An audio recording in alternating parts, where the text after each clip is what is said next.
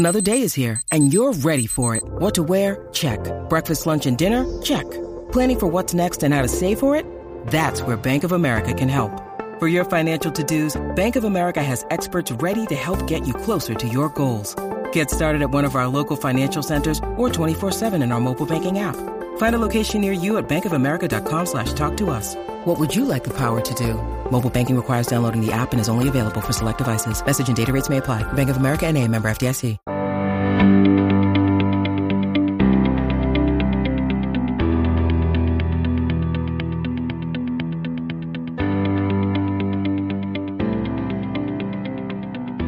Hello, everyone, and welcome to the latest episode of Fish Bites, the Miami Herald's Miami Marlins podcast. I'm Jordan McPherson, live from San Diego, where MLB's annual winter meetings are about halfway done.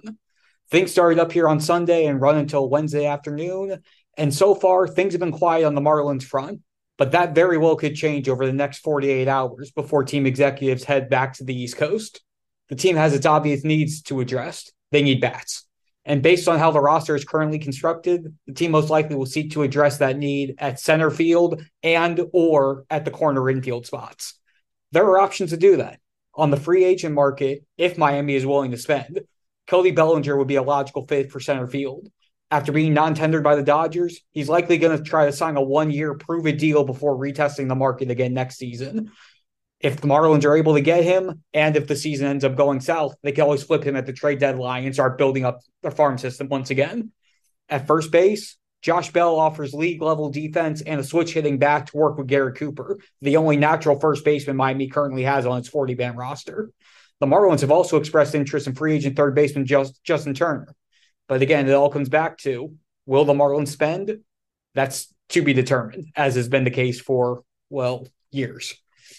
On the trade market, Pittsburgh Pirates Brian Reynolds and the Baltimore Orioles Cedric Mullins are the obvious choices for center field trade options.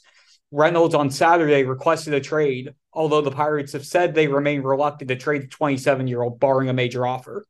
The Pirates, in a statement to the Pittsburgh Post-Gazette, said that Reynolds' request, quote, will have zero impact on their decision-making, and that Reynolds, quote, remains a key member of their team.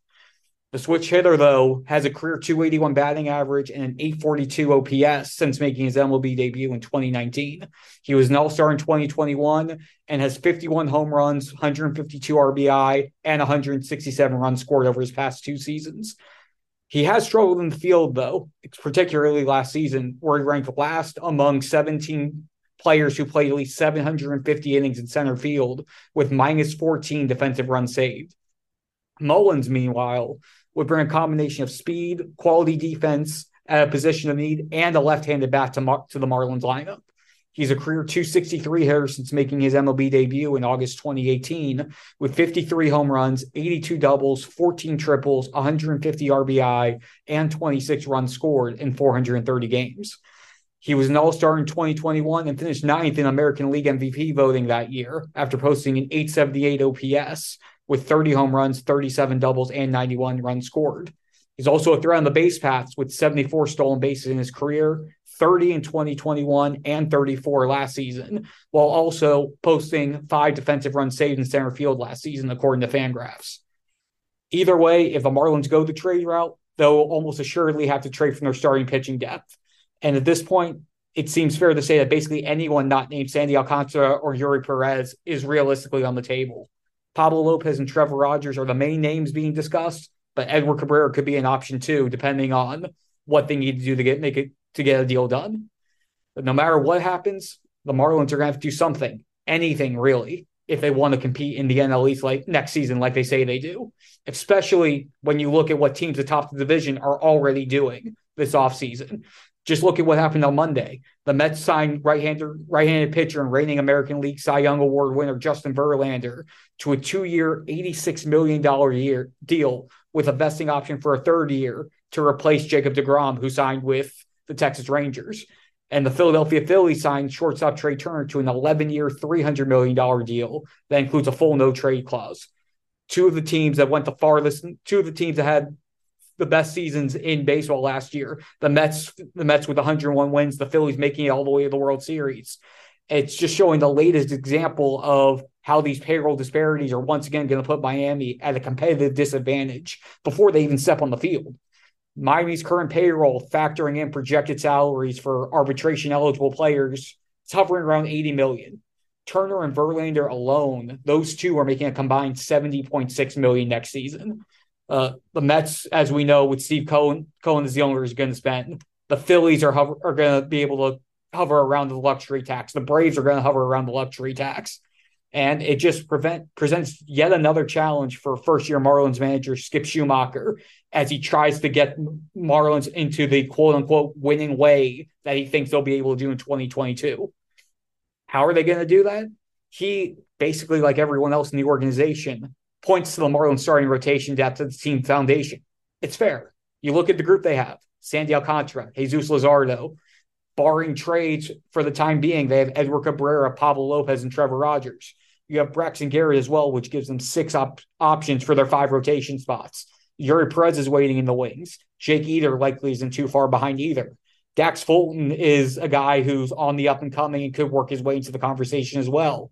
And there's still Max Meyer, who's out for next season after undergoing Tommy John surgery, but could play into the plan long term. So yes, the pitching depth's there. The hitting depth, that hasn't materialized. And the Marlins are going to need to figure out ways to improve on that. Obviously, if they need Jazz Chisholm Jr. to stay healthy, they need Avisail Garcia and Jorge Soler to have bounce back years. They need Joey Wendell to have a strong year. They need Garrett Cooper to stay healthy. They need Miguel Rojas to have an improvement after his struggles offensively the second half of the season after dealing with the wrist injury. And they need the guys who are in that second tier, the guys who are in the AA, the AAA, the backup plans, need to be able to materialize. Skip Schumaker, talking on Monday, looked back to his time as bench coach with the Cardinals last season and specifically brought up Brendan Donovan and Lars Nootbaar, both of whom stepped up as young guys. Brendan Donovan was 3rd in Rookie of the Year voting for the National League after having a 773 OPS, 45 ribbies, and 60 runs scored in 126 games. Nootbaar, in his second year, 108 games, 788 OPS, 14 home runs. They had the options when their main guys weren't there, when they dealt with injuries, when they needed guys to fill in spots. The Marlins tried that with a bunch of their top prospects last year: J.J. Bleday, Peyton Burdick, Gerard Encarnacion, Jordan Groshans, Charles LeBlanc. None of them established themselves and showed that they have locked in a spot for next season. And it all goes back to something we've discussed on here time and time again. Player development has to get better. Skip Schumaker said that straight up. His direct quote from Monday was, "That's just the reality. When you have a payroll like we have competing against monsters in the East, we have to be really good at developing our own guys." Miami's done that on the pitching side. They haven't done it on the hitting side. Will that change? We'll find out. When you need mealtime inspiration, it's worth shopping Kroger, where you'll find over 30,000 mouth-watering choices that excite your inner foodie. And no matter what tasty choice you make, you'll enjoy our everyday low prices, plus extra ways to save, like digital coupons worth over $600 each week. You can also save up to $1 off per gallon at the pump with fuel points. More savings and more inspiring flavors make shopping Kroger worth it every time. Kroger, fresh for everyone. Fuel restrictions apply. And now for a couple other quick topics from Schumaker's media availability on Monday. He's been making his rounds over his first month with talking with players who are going to be on the Marlins next season. And he said the general mood was a lot of guys were disappointed, and some, to use Schumaker's word, were embarrassed by their 2022 season and are looking to rebound. And he specifically singled out Avisail Garcia in that group. Avi signed that 4-year deal last offseason and had arguably his worst season by terms of offensive metrics last season. 224 batting average, 226 OPS, 317 slugging, only played in 97 games. And Avisail, speaking last month at one of the Marlins Thanksgiving events, he was blunt about knowing where he stands, knowing he needs to improve, and has been doing what he can to try to get himself in the best position. He lost weight. He's down to about 235 pounds. He's trying to get his body ready so that he's ready when the season begins. He wasn't in the best shape coming into spring training last season. He told Skip Schumaker that himself, and is trying to make sure that he hits the ground running when the 2023 season begins. Schumacher's coaching staff is nearly complete. So far, 8 members of his staff are known. Bench coach Luis Urueta, hitting coach Brant Brown, who comes over from the Dodgers, first base coach John Jay, Miami native, who Schumacher played with the Cardinals, third base coach Jody Reed, who was part of the Marlins. He was one of the Marlins minor league coordinators last season. Quality assurance coach Rod Barajas, and major league instructor Griffin Benedict, the latter two of whom Schumacher overlapped with in San Diego. The Marlins, obviously, they also retained pitching coach Mel Stottlemyre Jr. and bullpen coach Wellington Cepeda. Schumacher said that he has, quote, maybe a couple hires left to make, and the expectation is for the staff, hopefully, to be formally announced at some point this week. And finally, Schumacher acknowledged an additional challenge that he's going to have this spring training, which is the World Baseball Classic. With the World Baseball Classic overlapping with spring training, players from the Marlins are going to be in and out from spring training when they're playing with their respective countries they're going to be playing for. And it makes a first-year manager's job that much tougher when he's not going to be able to have the everyday interactions, the everyday up-close and personal looks at in-game settings with guys before opening day hits. It's really going to condense the amount of time he has to figure out what he has on the roster and figure out who he has before the season begins. He understands the challenge. He's going to be leaning on a lot of players who are on the roster who can help him with making decisions. He's going to be leaning on people in the front office to help with the evaluation process. But it is an additional hurdle that he has before he even steps out for his first career game as an MLB manager. And to wrap up this episode, a quick look at what's to come over the final days of the winter meetings.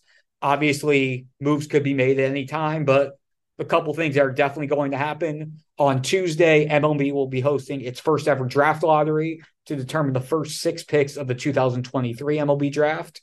Miami has about a 3% chance to land the number 1 overall pick. And if everything stayed the same, they would be picking 9th overall. So if they get a lottery spot, they'll be moving up from where they currently stand. The local Miami media is also slated to talk with Marlins general manager Kim Ng on Tuesday. We were originally supposed to talk with her on Monday, but things came up and that got pushed back a day. So there will be updates. I'll have a few stories on the Miami Herald website after we talk with Kim about the current state of the offseason, their current direction, things that they're trying to address, and just the overall state of the team.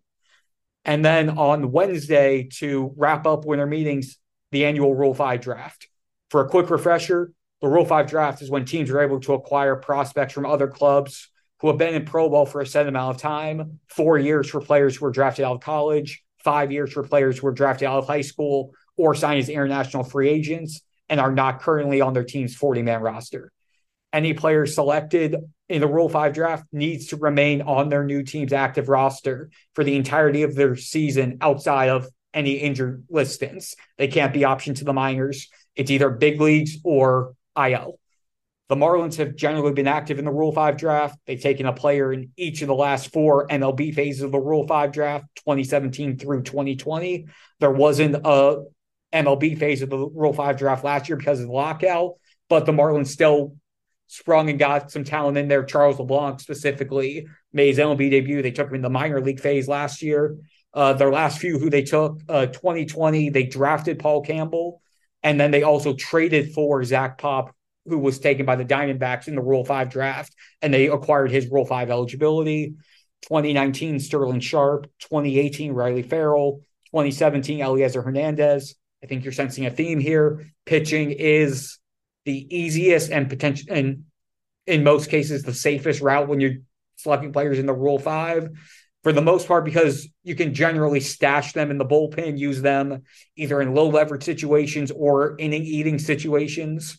And it gives you a chance to evaluate them in those settings. And then if there are players that are going to need more minor league time, you do this for a year and then bring them back and have them start the season afterwards in AAA, sort of a reverse development thing. That's what they did with Eliezer. In 2017, he was with them throughout the entire big league career, and then they stashed him in the minors, and then they started him in the minors 2018, 2019, before using him in their rotation swingman type role. And in order to select someone in the Rule 5 draft, you have to have at least one open 40-man roster spot. The Marlins have one at this point. So barring any sort of movements between now and 2 p.m. Pacific time, 5 p.m. Eastern time Wednesday, the Marlins will be able to participate in the Rule 5 draft. So we will see what happens there. We'll see what happens on the other hot stove front between now and then. And at this time next week, we will be back and we'll recap all of this and see where the Marlins stand with about 2-ish months until spring training starts. So that's going to do it for this week's episode. Thanks so much for tuning in, everyone, and we will be back again next week.